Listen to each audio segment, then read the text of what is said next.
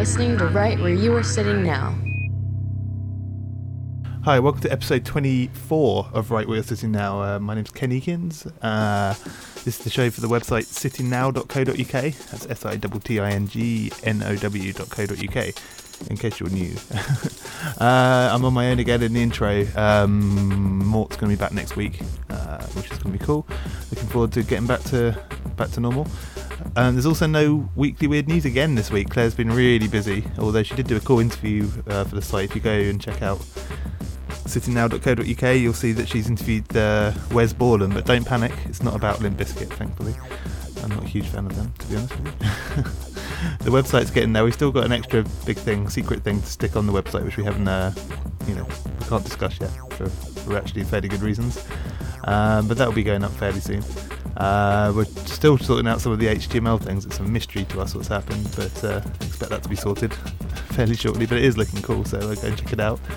Sittingnow.co.uk. I mean, I'm just going to plug that this episode. Anyway, if you go to the forum and start talking to each other, that would be appreciated. Well, we're just going to start talking, and you guys can join in. I think that's going to be the best way to do this. But yeah, do come along and check it out and join in. We'd really like to know who our listeners are, so yeah, that'd be quite cool. I know a lot of you like to email me. I say this all the time, but I guess that's more personal, I suppose. But a community is always good. Let's put it that way. The competition we set last week, no one's actually got the answer yet. So I'm going to run it for one more week. I'll restate the question, and if you don't get it, admittedly it is quite hard and obscure, but I will throw a clue in this time. We've actually mentioned it in a show before. I won't tell you which one, but I'll tell you it's within the first 5 shows of Sitting Now. If you've got the patience to sit back through all of those episodes, you'll find the answer. It's in there somewhere. And you do stand to win a Maybe Logic DVD from the kind people at Deep Leaf Productions who made the film, and it's an amazing film, so it's well worth doing. So the competition question was, obviously our site is called Right Where You Are Sitting Now, and the show obviously, which is a Robert Anton Wilson book. He's best in my opinion. The question is, who originally used the title Right Where You're Sitting Now and allowed Robert Anton Wilson to use it?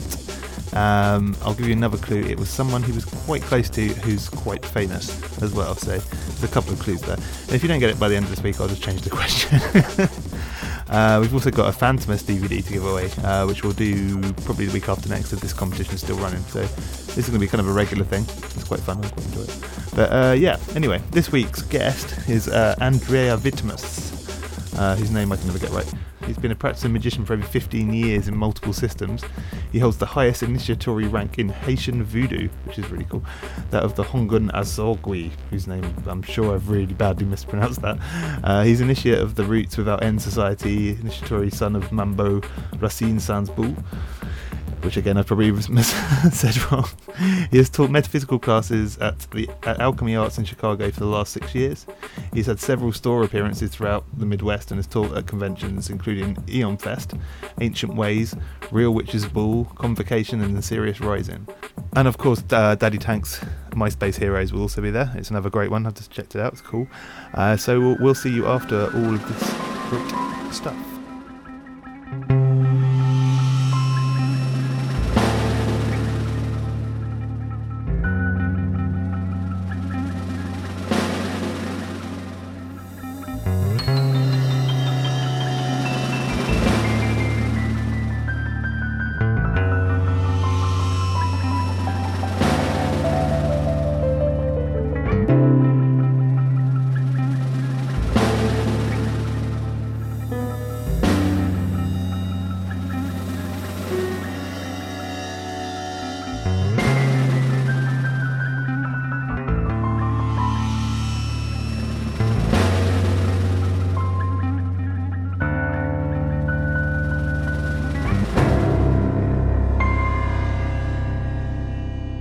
Andrea Vitmus, welcome to the show. Thanks a lot for coming on. I really appreciate you giving us some of your time. You're welcome. Thank you for having me today. I was wondering if, just for the listeners, could you give us a brief biog of yourself? Absolutely. I've been doing magic for about 15 years, maybe a little more if you count psychology. I have a degree in psychology, and I started off in magic being a skeptic. I didn't believe in this stuff. I tried not to believe in it. My family actually does believe in it. I was kind of the black sheep of the family. I'm a member of the Illuminates of Thanateros, the American section, the North American section. I'm initiated in Haitian Voodoo and a Usui Reiki master and a Karuna Reiki master, as well as advanced Tai Chi practitioner. And I just recently completed my hypnosis training to be a licensed hypnotherapist as well. Wow. So do you find all these different practices kind of come under the banner of kind of chaos magic, and use them all as sort of a... Well, yeah, they certainly look at magic in different ways, very radically different ways. So that allows me to kind of see magic from different angles for everything I do, which is exactly why I did a lot of it, so that way I could see magic from different angles. And I could see how magic can work from different angles, from different perspectives, and why it works from that perspective. Excellent. Okay, I guess what I'd really like to talk first with you about is chaos magic itself. I mean, we've never really covered it properly on the show. I guess the first place to start would be to look at the kind of the history and development of the art. Where did it come from, and why did it happen, almost? Well, chaos magic has an interesting history. And like all mythological histories, take this with a grain of salt.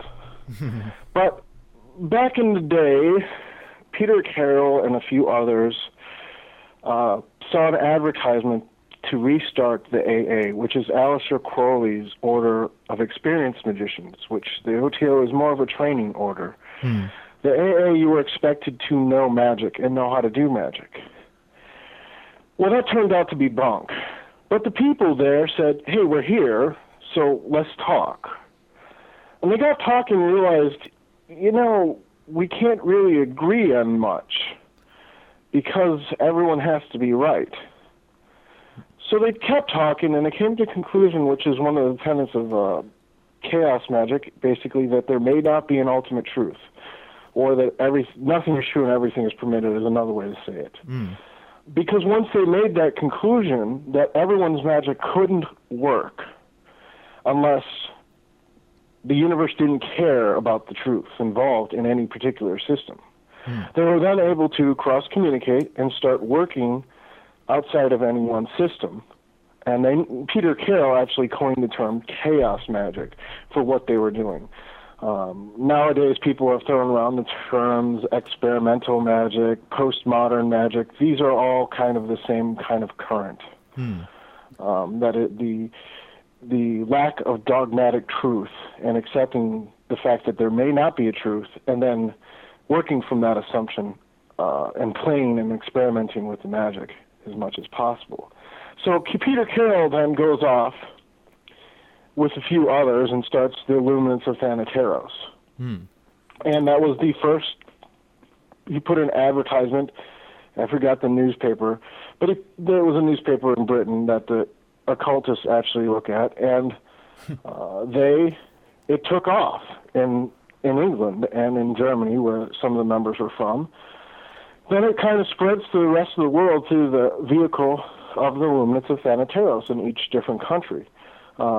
And by now, you're at the point that the Illuminates of Thanateros have been around, so you have lots of splinter groups doing chaos magic that have splintered off from the original current, and lots of authors using the techniques and the ideas of chaos magic in their works. And it basically, you have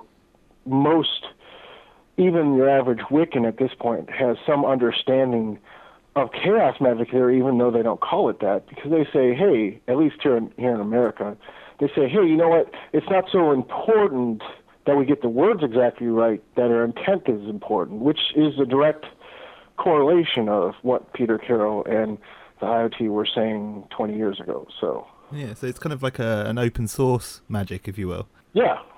Excellent. That's one way to look at it, yeah.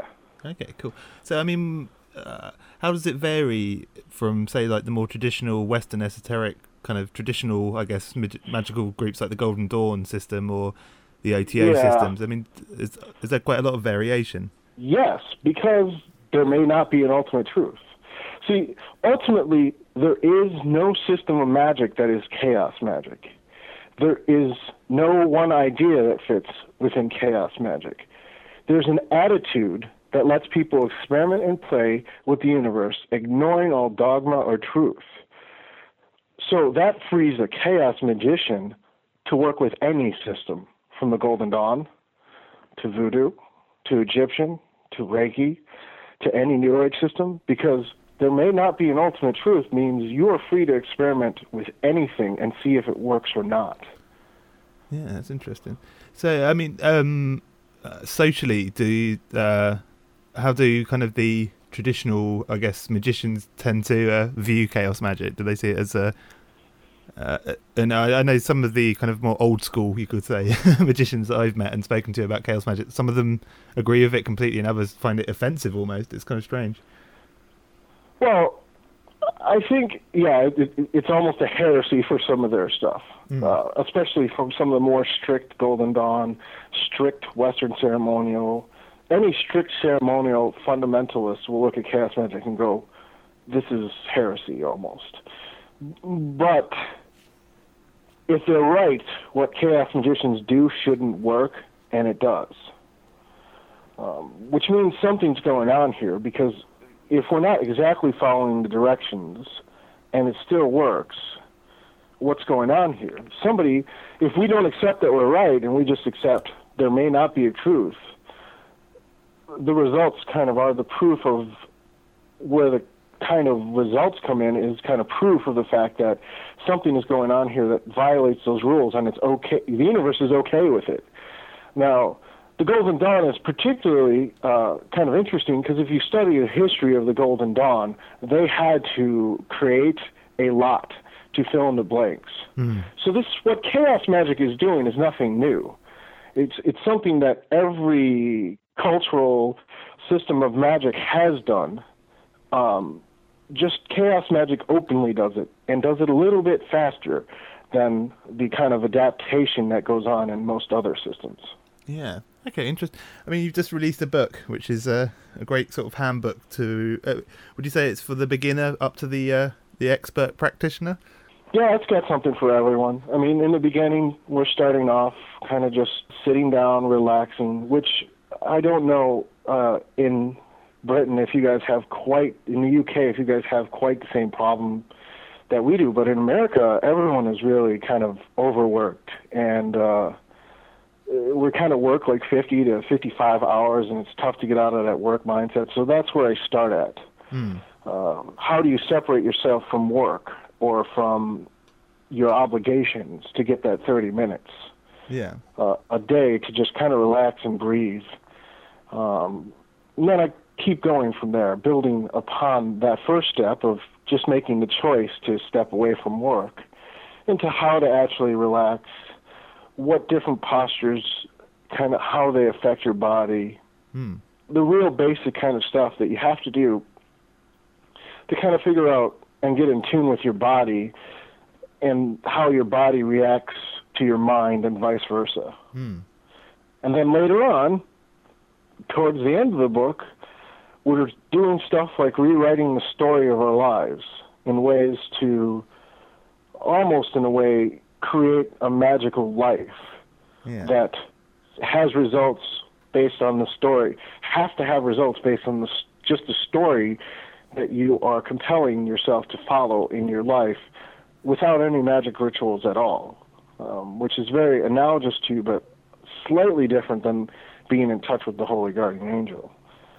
Because I'm not exactly saying there's this self that's higher than you that is telling you what to do, but I am allowing you to exist within a story that has to produce certain results at certain times. And that's the end of the book, which is the most advanced stuff, with astral magic in between there, evocation, invocation, all the traditional forms of magic from the start of just being able to separate yourself out from work to the end of sculpting and creating your life as you will.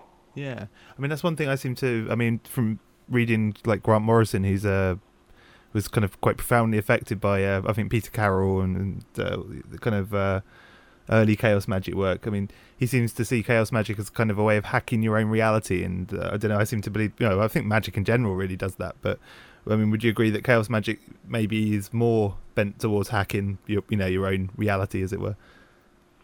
Well, certainly. I mean, I do kind of think that all magic is like hacking your own reality together as well, not just chaos magic, because in the end, but chaos magic has the double difficulty, because we acknowledge there might be something to what most systems have to say, and maybe they don't work for everyone, but we try to experiment with it.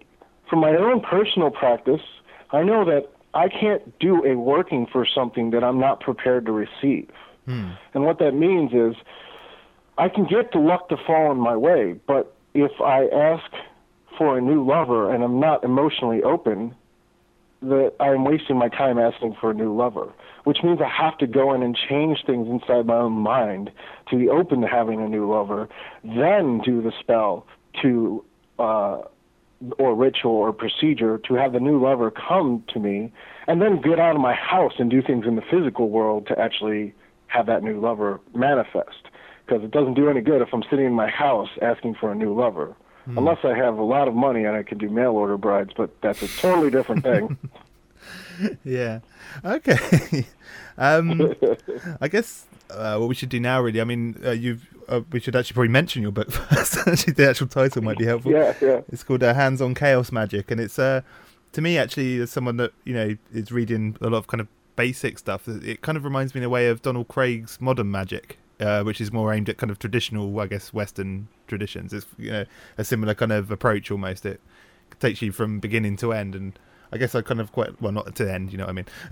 But I guess what I'd like to do is maybe go through some of the juicier looking chapters in the book with you.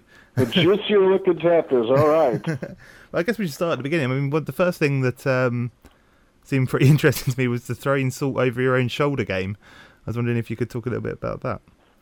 The which shoulder game? The throwing The salt game. Yeah. Oh, that's actually a traditional hoodoo technique, which is a African American, Southern American technique that you actually, and the way I explain it is a little different than it's explained in hoodoo, but you can actually push the negativity around you into the salt. It's more like the salt will take that negativity. And when you throw it behind you and walk away, you're leaving the negativity behind. Yeah. Now, if you do that, I gave one example, but if you do that and take a bunch of salt and put all the negativity in it, you could give it to a tree, or you could throw it in the crossroads in traditional hoodoo. And I just kind of give the little way of when you get out of work, getting rid of that negativity from that day and just leaving it outside work, but it's in the salt instead of inside you, and then walking on. Now, interesting enough, now from a hoodoo point of view, you're taking kind of bad spirits away from you. From an NLP point of view, from a psychological point of view, this is a state interrupt. And from an energy point of view, you're actually pushing that. The salt has the energy properties which absorb negativity in most books on herbal magic, so you're pushing negative energies from your body into the salt and then dropping them off. So you can explain it a lot of different ways. Yeah, it's almost like a mild purification ritual or something in some ways. Yeah, it's a real fast purification ritual, kind of like, here's the salt in the hand, get rid of it. But actually a lot of things in magic can be that simple if done repetitively with intention. Yeah, it's kind of like almost preparing yourself to be magical, I suppose, in some ways. You just the small steps, like baby steps first, and then working your way up to the more, I guess, intense rituals. Yeah, I mean, like another example that I give is breathing. I'm a big proponent of breathing. With the amount of Tai Chi I do, we practice breathing all the time. Do you know that if you breathe, that you usually only breathe for 2 seconds in and out? Oh, really? And that if you're stressed, you breathe for less.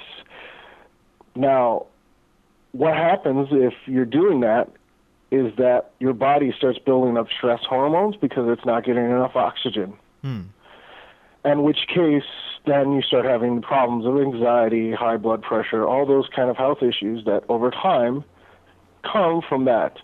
Now, from a Tai Chi point of view, they'll point out that that starts from your breathing. So merely spending 30 minutes or even 15 minutes of just concentrating on breathing for 5 seconds in and out, or more than 5 seconds, will solve a lot of those problems. That's a very simple thing. But yet, in yoga, in Tai Chi, and Qigong, they all stress this very, very simple thing that when it comes down to health benefits are huge. And a lot of magic starts off with these simple things that people just kind of take for granted, but they make a huge difference.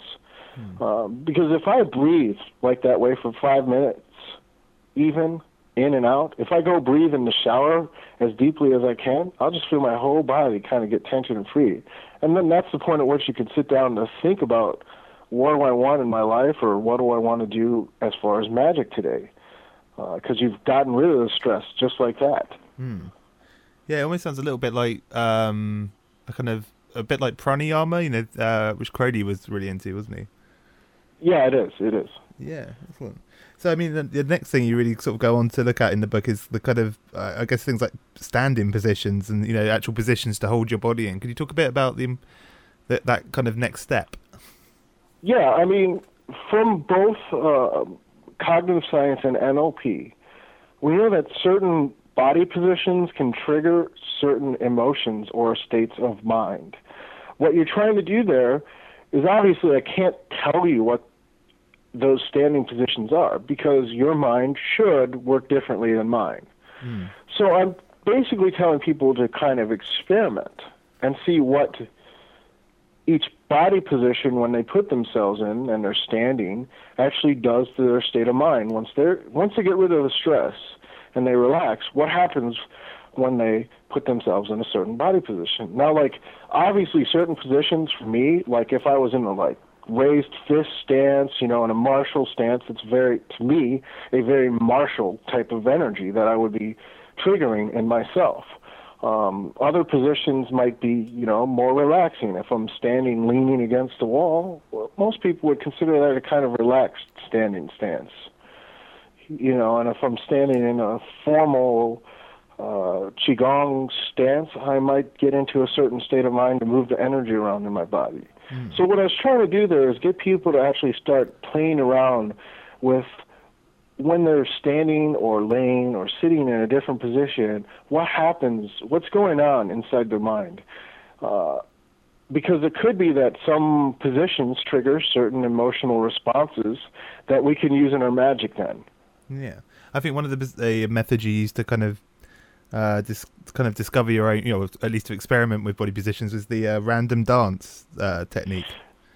Yeah, that's actually from Wilson's chaos ritual. It's a phenomenal technique that you just kind of move around, not with a beat, till you get kind of stuck in a position that has an impact on you in some way. And from that, you can kind of that could become one of the positions you were talking about earlier on. Yeah, that could be one of the positions that you're using in ritual later. It could be more than a position. It could be a gesture. I mean, obviously, here in the States, we have a certain gesture with our middle finger, which means something. Everyone knows what that means here. But it could be a number of different gestures where certain movements trigger certain things in your mind.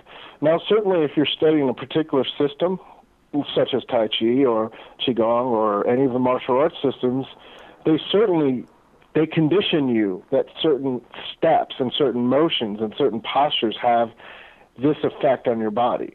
And sometimes they actually do have that effect. But I'm encouraging the readers to go and try it out. And the random dance is one way that you can kind of discover new postures, new kind of body sensations that happen when you start moving around and seeing what happens.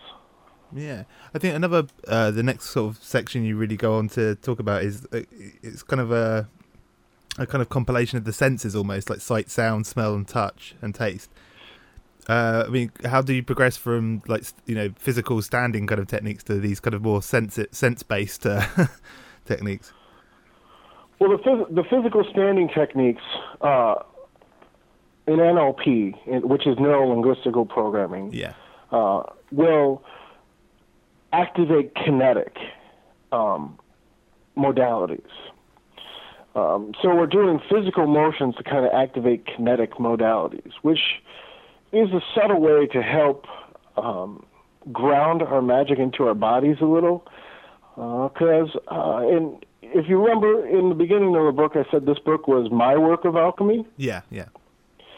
So one of the things that I had to do was ground my magic out of headspace into my body to make it more effective. I had to figure out how to essentially add kinetic components to my rituals to make them more effective because I was too in headspace. So then once I get through the body part of it, yes, then I go into headspace, which all the body gestures were training kinetic memory. And of course, in most occult books, then you visualize things, but from NLP and cognitive science, we know only 60% of people have as their primary way of interacting with the world is visual. So that means other people they're feeling the world or hearing the world.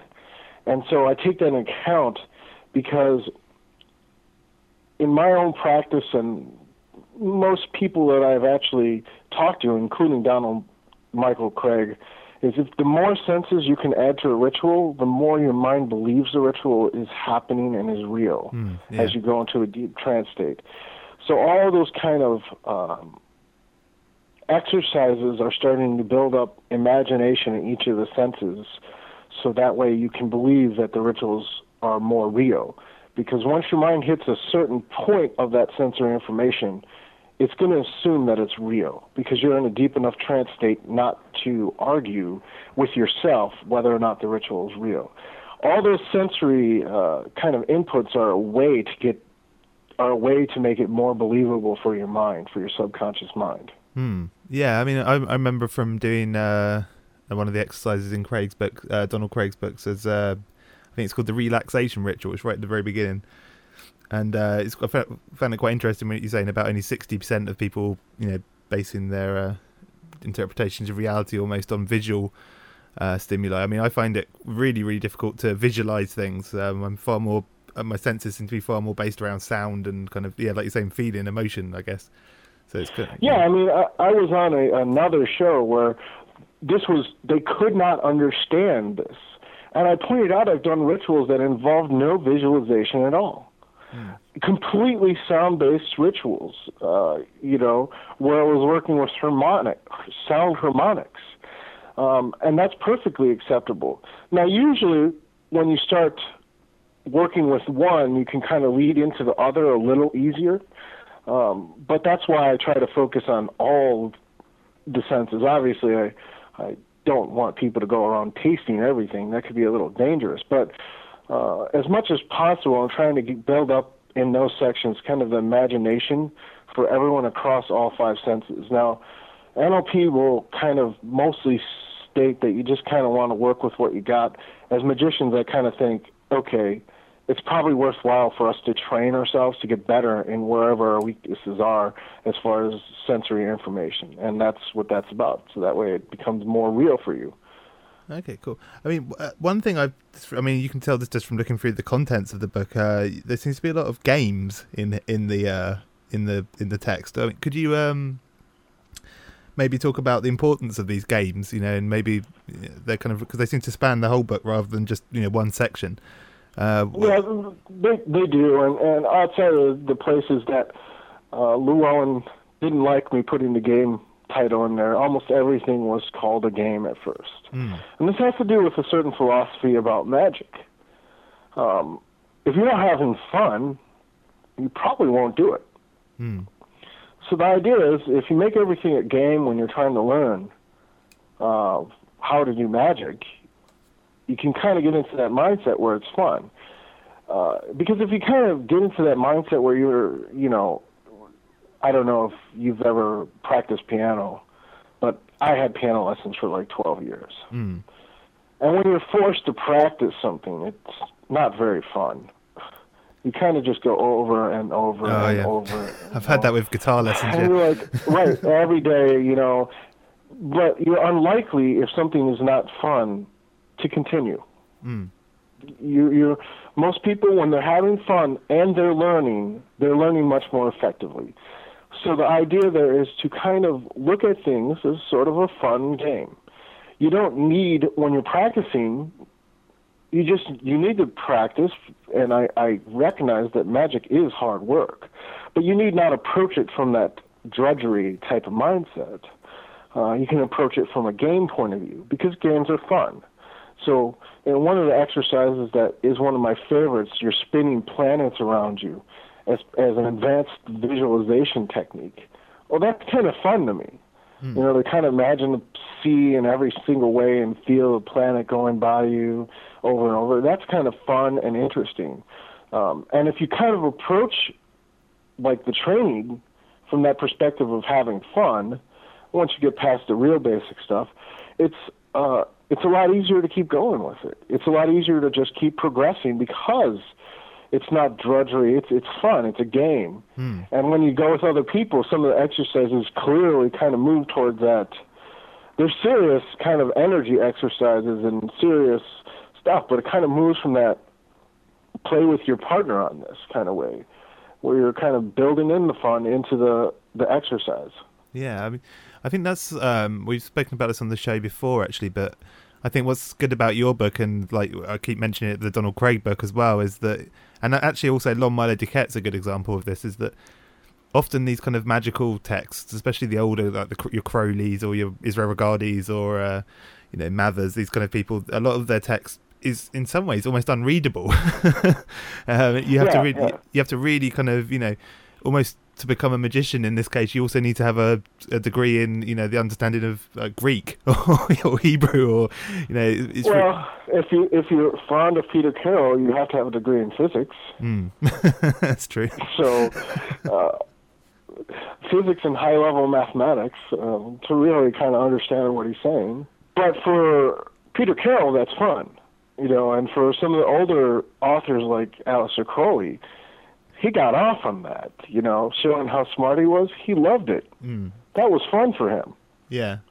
Yeah, and it seems... So, I mean, it wasn't fun for everyone who tries to read his materials later, but he probably would, if he was still alive, say he didn't care, because he had fun when he was writing it. And that seems to be a kind of theme with Crowley in some ways. Yeah, it definitely is a theme. Before we kind of move on, I want to kind of talk to you about kind of some of the more recognizable practices in magic, like banishing and invocation, that kind of thing. Before we do, there's a chapter in your book called I Am. Could you talk a bit about that? Yeah, that's actually, I don't think it's a chapter. I think it's an exercise. An exercise, yes. It's a banishing, and it essentially reasserts that you are in control of your own reality by using the formula of I Am, which is actually the name of God, except then initially I pictured it as kind of a left-hand path banishing, because you were asserting that you were God, but it also kind of applies to ceremonial magic, because it asserts that you are God, which is a component of ceremonial magic once you ascend high enough on the tree of life. And essentially you're standing repeating that mantra that I am, and reasserting your essence over whatever situation. It's very... I added some solar aspects to it, like imagine that you are the sun, which in planetary magic is obviously the sun is the center point. Reasserting that you are the center of your own universe. You are the center of your own reality. And reasserting that kind of responsibility and that kind of control. What's the ceremonial garb for a chaos magician? Is it? I assume it's different for every magician, but does it kind of resemble the kind of the gowns we're used to seeing, or the robes we're used to seeing with say your more traditional groups like the Golden Dawn? Or well, I certainly have a nice set of black robes, but most people I know, it's skyclad. Right. Yeah. That's what I was wondering if. I have a little, sarong thing that I wear usually because it's comfortable and it's hard to catch on fire, which is very important, mind you. Very important. Something hard to catch on fire because it's not low enough. A lot of times, though, a lot of chaos magicians I know, they'll come in, once they've been doing it for a while, they'll kind of just show up to ritual in street clothes because they don't need the context switch of putting on robes. Yeah. Yeah, I was going to say, because it's... Yeah, go on. Yeah, I mean, if I'm doing a ritual in a public setting, in some sort of public venue where I'm doing a public ritual, I will always have some sort of robes or ceremonial garb because the people watching the ritual need that to be able to get into it, to see somebody in robes. But a lot of times, a lot of chaos magicians I know, including myself, once you've been doing it for a little while, you don't need that extra step of getting into robes to get into the state of mind necessary to do magic. Yeah, it's interesting. I never really thought of it like that before, especially in the public context. The idea of, I guess, robes being a kind of a hook for other people's kind of involvement in the ceremony almost. That's quite interesting. Right. If they don't believe that the ceremony is going to work, it won't. So you have to pull all the stops out to kind of fit the context they expect, which might not be what you do in private. And a lot of magicians would probably agree with that who do any kind of public rituals. Yeah, I mean, I've been to a couple of OTO Gnostic masses, and in some cases the priestess will be completely sky-clad, and then in the other cases they won't be. And it always seems to me, in some cases, I don't know, it seems that if they're not, without trying to sound like a pervert in some ways, but if they're not, it kind of takes you out of the theatrics of the ritual almost, and it's kind of... Yeah, I mean, we could have a whole long discussion, probably a whole show on theatrics of ritual, and why, if you're doing ritual in public, you need to have those theatrics, and how theatrics and ritual actually contribute to trance states and convincing your mind again that this is going on, and getting past that kind of factor of disbelief. So that way your mind thinks, this is happening. That's one of the secrets of ceremonial magic, as far as I'm concerned, actually, is that pomp and circumstance to the point that your mind believes something is going on. Yeah, I mean, that's the same with initiation as well. Initiation, at least to me, wouldn't work unless there was this intense theatrics of it. Yeah, that I would totally agree with that. Initiation without theatrics would kind of not apply the kind of psychological pressure necessary for someone to be able to reach the realizations that they needed to make. I think that brings me along to another question, really. And with the, is it the IoT, isn't it? Yeah, IoT, that's the group, Peter Carroll Chaos Magic group, isn't it? Or the Peter Carroll started Chaos Magic group, I should say. Yeah. I assume by its very nature, Chaos Magic doesn't tend to replicate itself very often. So how do initiations kind of work, I guess, within a group like the IoT? Well, I can't talk about any specifics. No, that's fair enough. You have to join. Yeah. But I would pretty much say that everything is different for every person. And that's pretty much what I've always seen. So everything is different for every person. So there's not a set way. It's what the people need at that point. All right. So the actual initiation would be more tailored towards the individual, or obviously. I'm not going to say that's always the case, but I will say that when I've been involved, and without going into any specifics at all, when I've been involved, it is very much like that. All right, interesting. Okay, so I think the other things that really kind of interest me with the kind of the contrast and compare aspects almost of chaos magic versus kind of more traditional Western esoteric traditions. And so how would a chaos magic banishing vary from, say, an OTO based banishing or that kind of thing? Well, one of my favorite banishings is to take a dump. Now, that sounds funny, but when you think about it, you are expelling waste from your body. And if you expel waste from your body with intention, and while going into a trance state, you can also expel all the negative stuff out of your body at the same time, because energy will follow your intention. Now, it's not as crazy as it sounds. I mean, yes, it's crazy, but not that crazy when put in that context. Now, an OTO banishing, lesser banishing ritual of the pentagram follows a certain formula that has to be followed each time. And that formula is set. This is pretty much where a chaos magician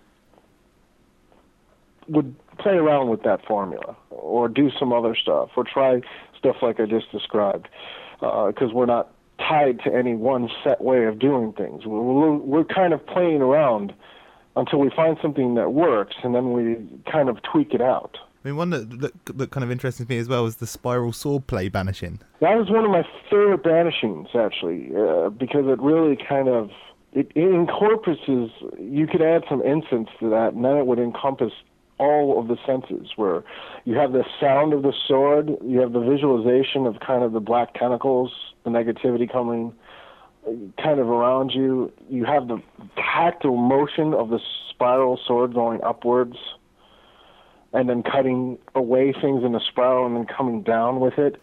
It also kind of belays the fact that I've been doing martial arts a little while, because I would do something like that and think that it was a cool banishing to do. Yeah. It also, if you watch like a lot of anime, they will do things similar in animes as well. That's not where it comes from, but I could see the similarities where they would kind of spiral up to generate energy. Yeah. From the ground. Yeah, and they have those crazy lines that come up behind them. Yeah, pretty much. So, I mean, an invocation is obviously something that must be fairly different, I guess, from the traditional groups, because obviously you have the kind of, I guess, traditional archetypes in invocations with like the OTO or Golden Dawn or these kind of groups. They tend to, invoke various kind of god forms almost, and so the Chaos Magicians, the Chaos Magic rather stuff I've seen over the years always seems to be kind of more what's the word? Kind of more kind of pop culture almost in some cases, or computer game based, or that kind of thing. It's something that we can do. See, again, I've invoked so many god forms.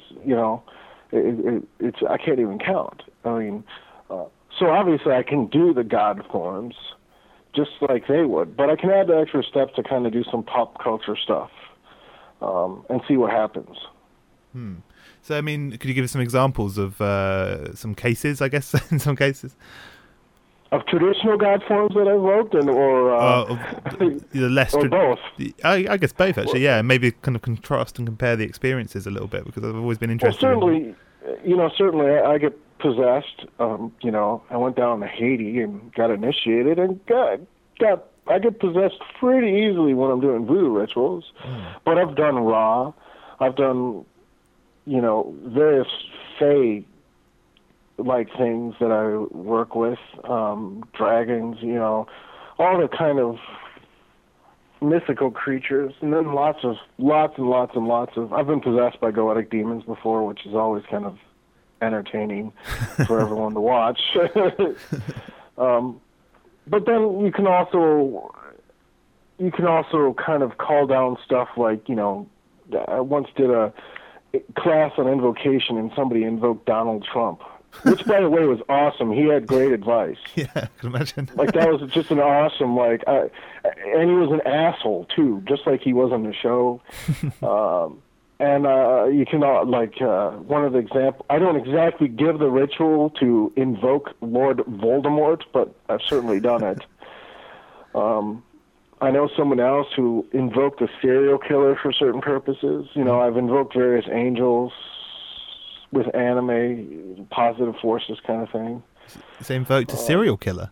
Yeah, I don't know what he was trying to do with that. He didn't exactly tell me, but I can imagine. Getting some advice, practical advice, maybe. I don't know. Maybe.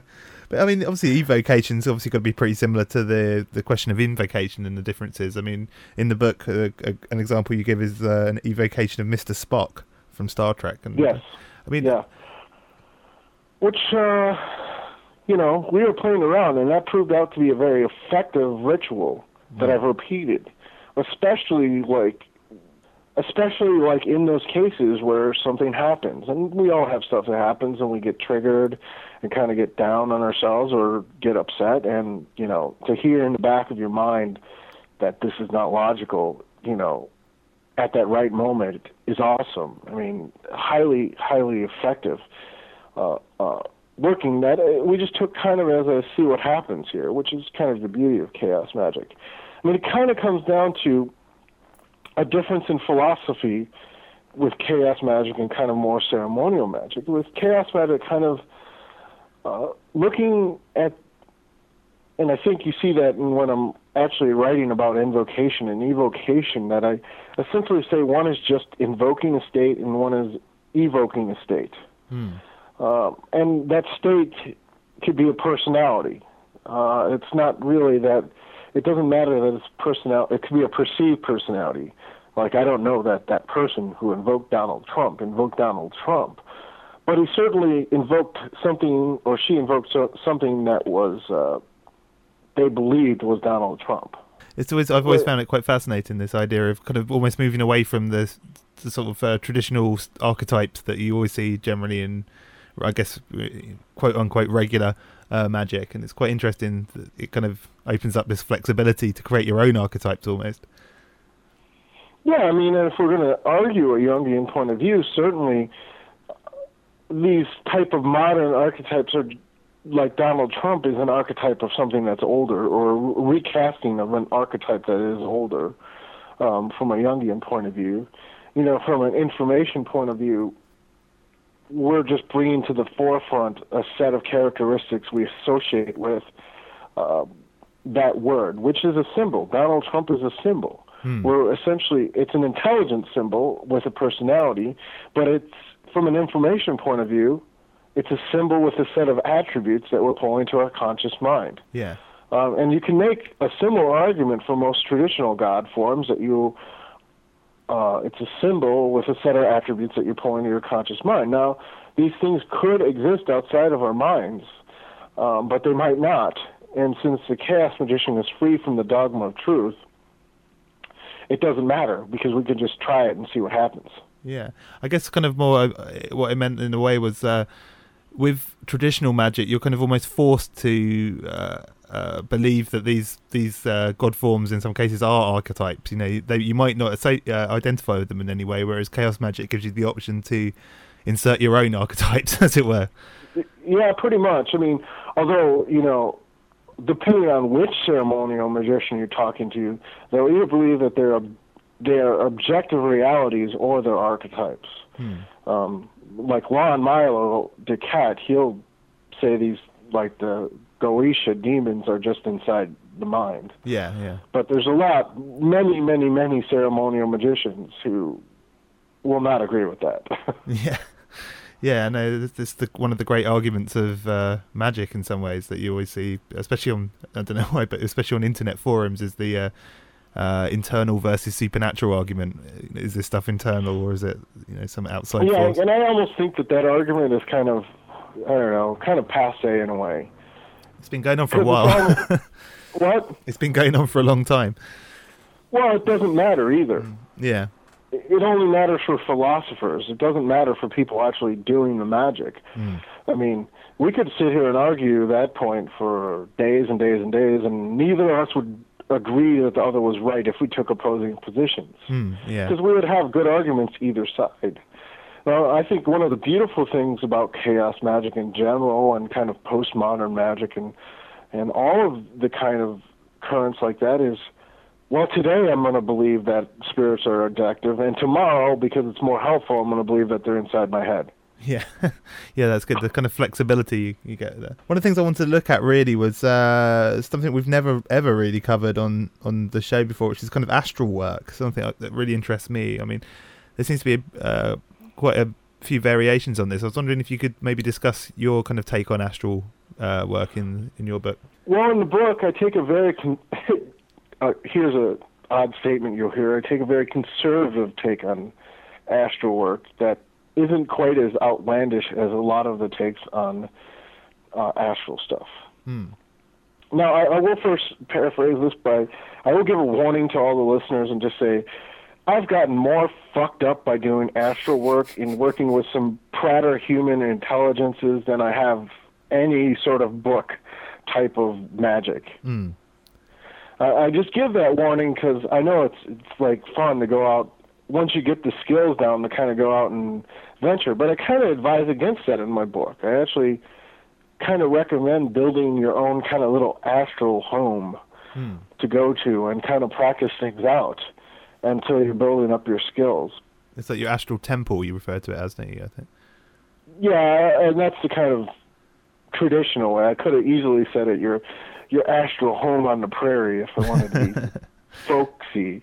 But you're really kind of building, depending on your take of the astral world, there's one of two things going on. Either it's just all straight in your head, which, there's some good arguments for that. And there's some arguments that I can make against that, actually. But you're building a kind of space in the etheric waves, which could, again, just be in your head, to kind of give you space to kind of practice all the other techniques in the book, in this astral space. From there, we're kind of doing invocations and evocations without any ritual tools, without anything but using your mind, because you've constructed mental tools to be able to do every single thing. And obviously, that requires, this is why it comes near the end of the book, because it requires you to be able to visualize and sense and use all 5 of your senses to make yourself believe that. And the kind of mental discipline to be able to keep going with it, to keep with the scene that you're working with. Now, I essentially start out with a technique that Dave Lee, I learned from Dave Lee, which was spinning out the double. I don't actually do astral work that way. I have actually a pretty easy time doing astral work, kind of leaving my body, which is why one of the things I had to do was ground my magic into my body. I was pretty good at astral work. But that's a technique just to kind of separate yourself from yourself, so you can kind of start doing kind of remote viewing and astral work.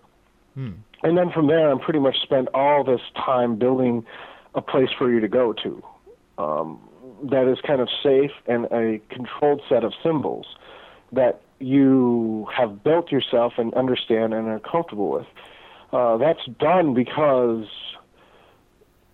once you aren't grounded in your body anymore with astral magic stuff, whatever you kind of send out will kind of come into your imagination. So it doesn't quite, you might get various scenes come in your head that are not related because you're just kind of wandering around in your mind. That can actually hurt you. Usually it doesn't, but if you have that focus where you know exactly what your astral temple looks like, you can go there and then try to do the energy work and then try to do the magic and the banishings and keep increasing your focus so you can imagine yourself doing the things with all 5 of your senses and then keep going where you don't break yourself out of that space. All right, it's interesting. I mean, it's something I've always been interested in doing, but it does seem to be a kind of catch-all warning whenever you approach the subject, which is, be careful when you do it. Well, I've known more than a few pretty talented magicians who have gone off the deep end because they didn't take to heart what Aleister Crowley and what I put down in numerous places is that all spirits can lie. Yeah. And even if they're spirits that you create out of your own mind, kind of like Donald Trump, they can still lie to you. And it's easy. It's easy when you're out and you're meditating really, really deeply and you're able to do the astral work to kind of get obsessed by it. That's really what the warning is. It's like you think that the reality of this is so great because you feel it in your body. I've gotten to the point in some astral work that it can cause a bruise. Now I haven't practiced astral work in a little while, but I was able to cause a bruise in someone else. And you think, oh my God, this absolutely is real. This astral stuff's absolutely real. These spirits are absolutely real, and you get in trouble. And that's why the warnings are there. Because you take it too much too objectively to kind of have the distance to analyze what the hell is going on here, or come up with alternate explanations for what's going on. And that's really why the warning's there. I know a lot of the New Age books will kind of say that you just go out of body, nothing's going to harm you. That hasn't been my experience. But I have noticed that if you kind of start out with an astral temple and get all those skills down, you can kind of explore freely and you'll be okay. Yeah. Excellent. I mean, one thing I guess I was interested in is what's your kind of magical story? I guess everyone has their own kind of magical story and how they, how they got into magic, and so how did you get into magic, and how did you kind of progress to becoming a member of the IoT? That's right, isn't it? Oh yeah, this is very, very interesting because I started as a skeptic and Gnostic at that. I did not believe this stuff. My family and my brother particularly was very into magic, and at the time he started out as he was into Wicca when we were in high school, and I was just like, this is such bullshit. And it was because I didn't like the symbol set, and all the books you read are kind of, didn't really kind of go into stuff, and I was just kind of, we're in the 21st century, and you're doing what? Being a skeptic, I just was like, okay, I'm just going to go into biochemistry and some hard science and get away from this nonsense. And then a few years later, my life went to shit. And I tried to do things which would be considered, from a psychological point of view, rational. Tried to talk to my friends, tried to talk to my family. Nothing seemed to work. I got very physically ill. I didn't know kind of where to turn. And I just started thinking, the stuff I'm doing isn't working. It's not working at all. So I'm going to try something else that isn't so rational, because what I'm doing isn't working. So I picked up some books on magic and tried to work with them. And then I kind of gravitated towards kind of Phil Hine at first, not Peter Carroll's books. And I kind of saw what Phil Hine was saying, and I kind of said, this kind of agnostic approach makes a lot more sense to me. I'm going to try this stuff out. And I'm going to really throw myself at it, because there's no kind of esoteric symbols that I had to memorize or stuff like that. Sigils are relatively easy. And I kind of started out doing blood magic, where I was doing every sigil with blood all the time. I don't recommend that all the time for anyone listening, because I have the scars to prove it. And kind of progressed through banishing, kind of got into the Eastern magics a little, with Tai Chi and lots of Qigong and Reiki, and kept going with it. And then eventually, like I said, okay, maybe I need to talk to some other people who are doing this stuff. No, because at this point, my life was starting to get better. I was homeless when I started, and at this point, I have a home, and I'm kind of like, I have an apartment, and I'm kind of like, well, I think it's time I started talking to people. And as it turns out, like, they were pretty convinced I had an aptitude towards this stuff. And so we initially started the kind of a Kia, which was Jag D. Hawkins and Anton Channeling. And Anton, I forget his last name, but they started the Kia.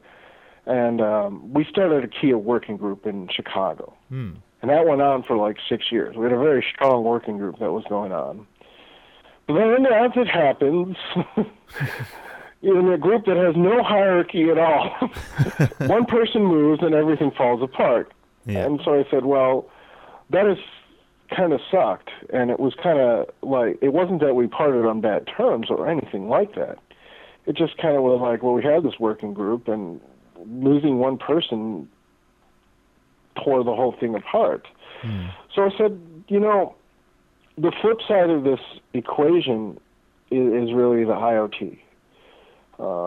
Which has more structure and has some feedback, so it's not quite as structured as like the OTO.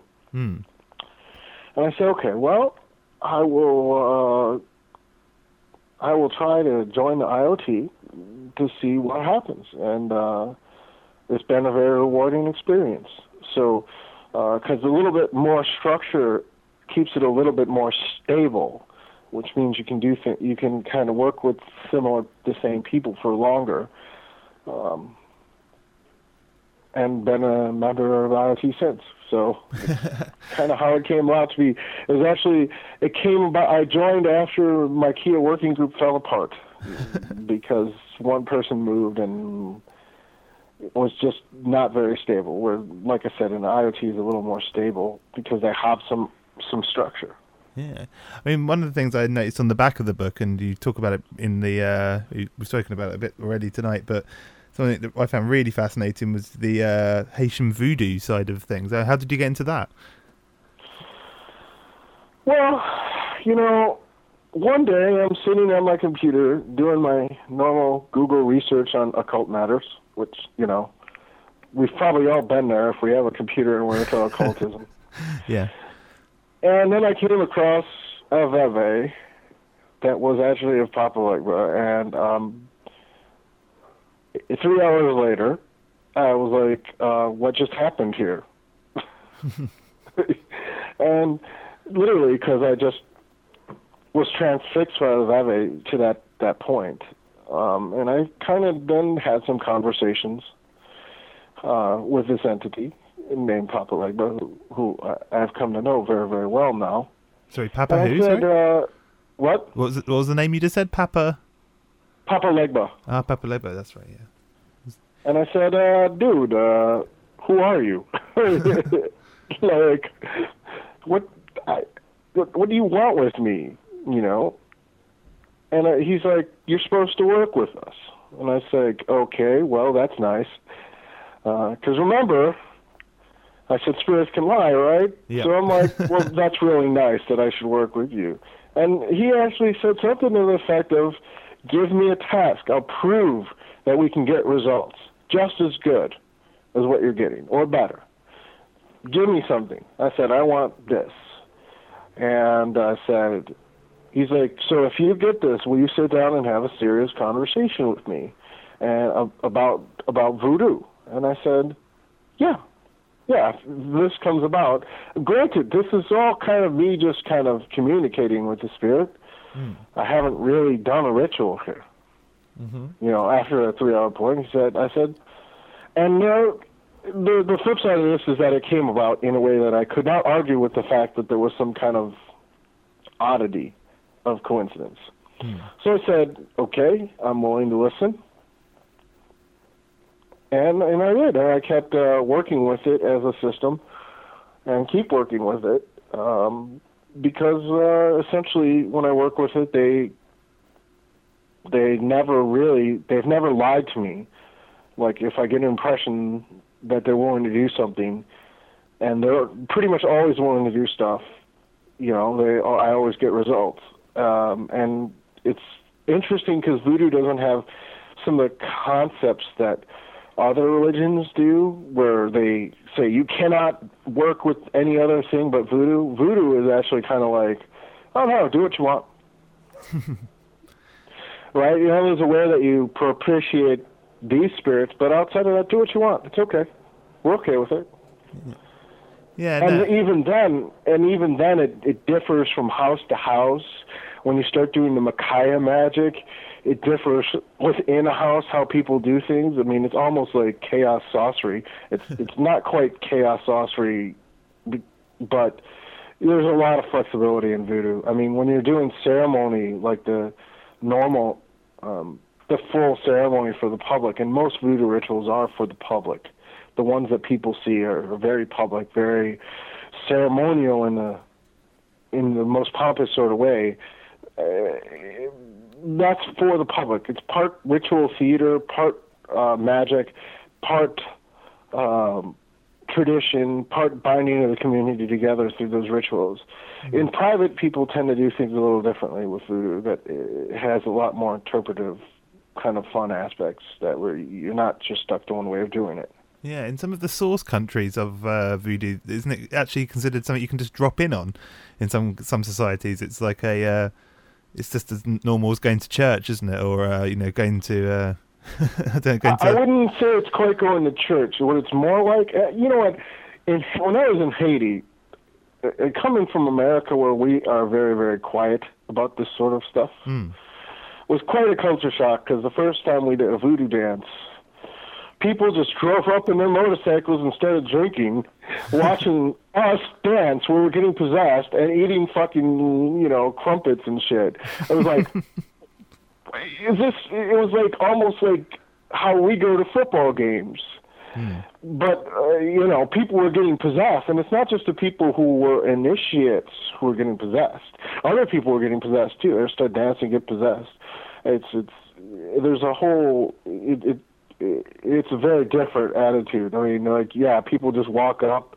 There were people from the UN who watched some of our ceremonies, because most of the things in voodoo is actually, it seems like it's secret in America because we're in America, but if you go to Haiti, it's really mostly public.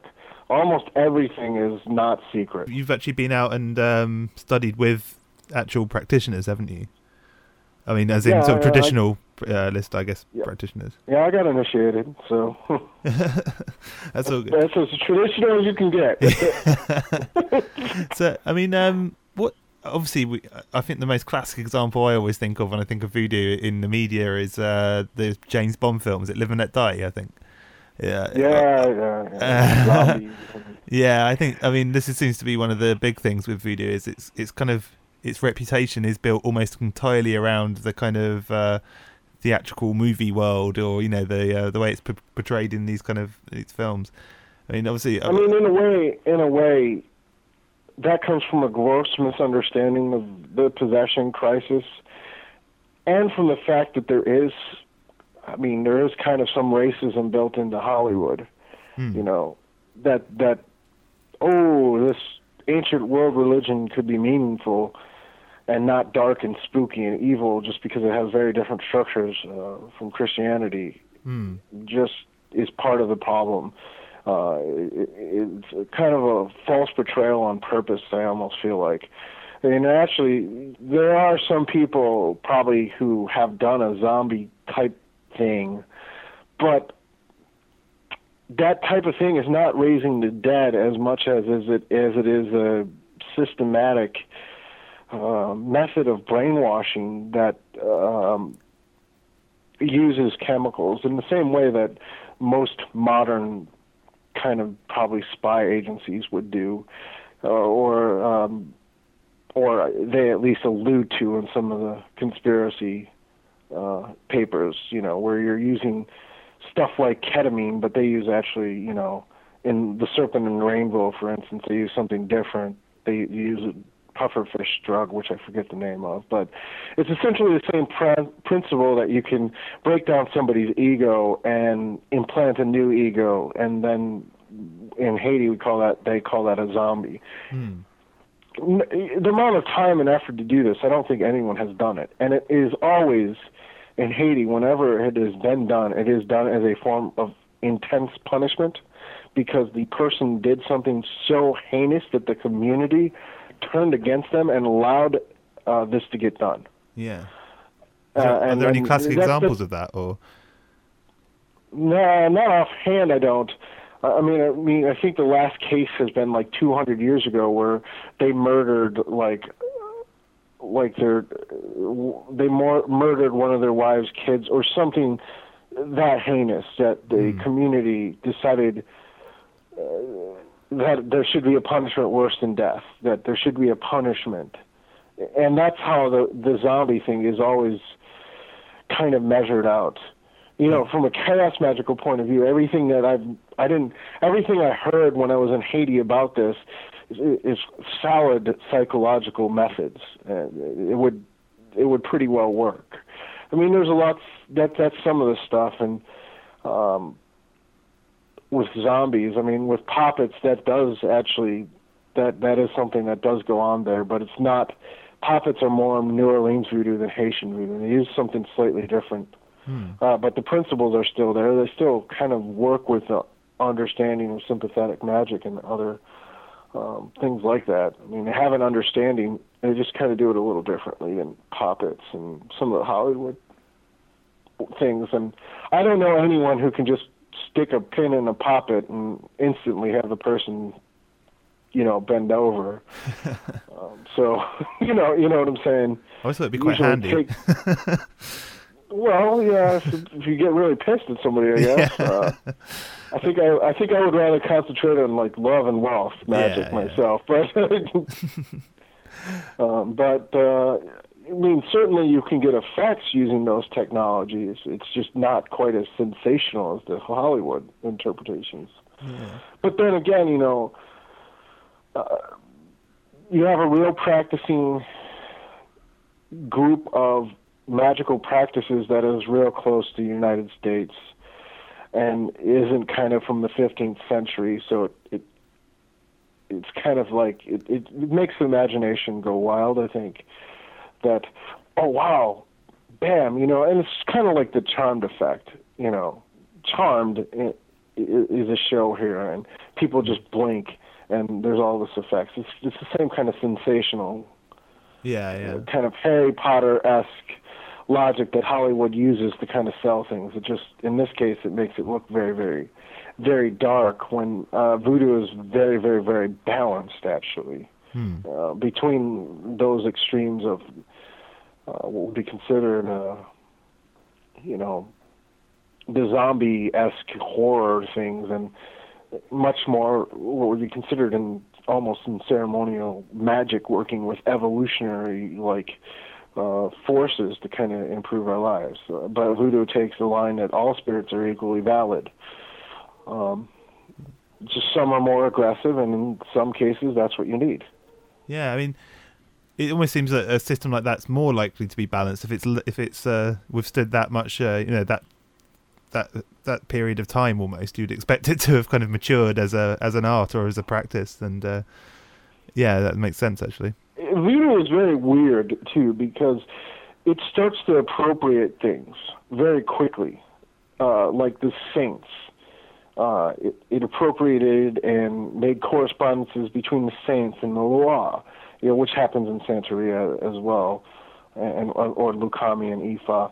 But it starts appropriating things. There's branches in Haiti that I heard about, and after talking to David Beth, who's a Gnostic voodoo priest, there's lineages in Haiti that incorporate much more ceremonial magic and voodoo together. So it kind of, voodoo has a tradition that, as a chaos magician, I understand very well, of kind of appropriating and absorbing and taking what they can and make things a little better. Oh, and if people want to find you on the web, where would be the best place for them to find you? I have a website. It's www.andreavitimus.com, and that's, it's AndreaVitimus.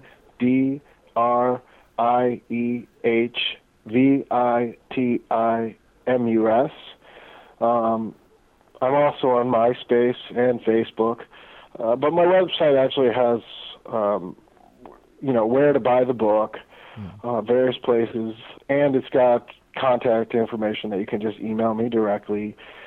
All of it, and it's going to have probably today, once I get done with this, a list of the podcasts I've done and some of the appearances that I'm going to be doing in America. I hope to get over across the pond to the UK sooner than later, and I'm working on that, so I hope to get out there.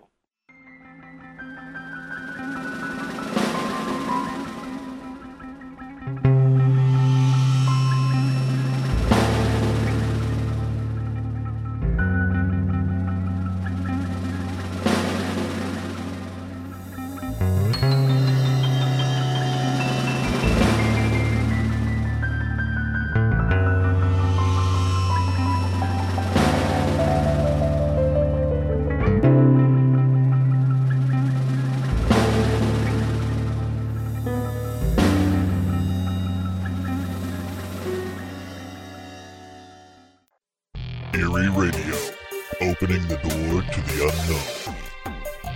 Listener feedback. Really looking forward to the new episodes, so keep up with your work, guys. Thanks. Interviews. There's so many movies, so many documentaries, even books that come out that have factual information in it that maybe, this is a gradual way of kind of educating the public as to what's going on. Visit Eerie Radio at www.eerieradio.com.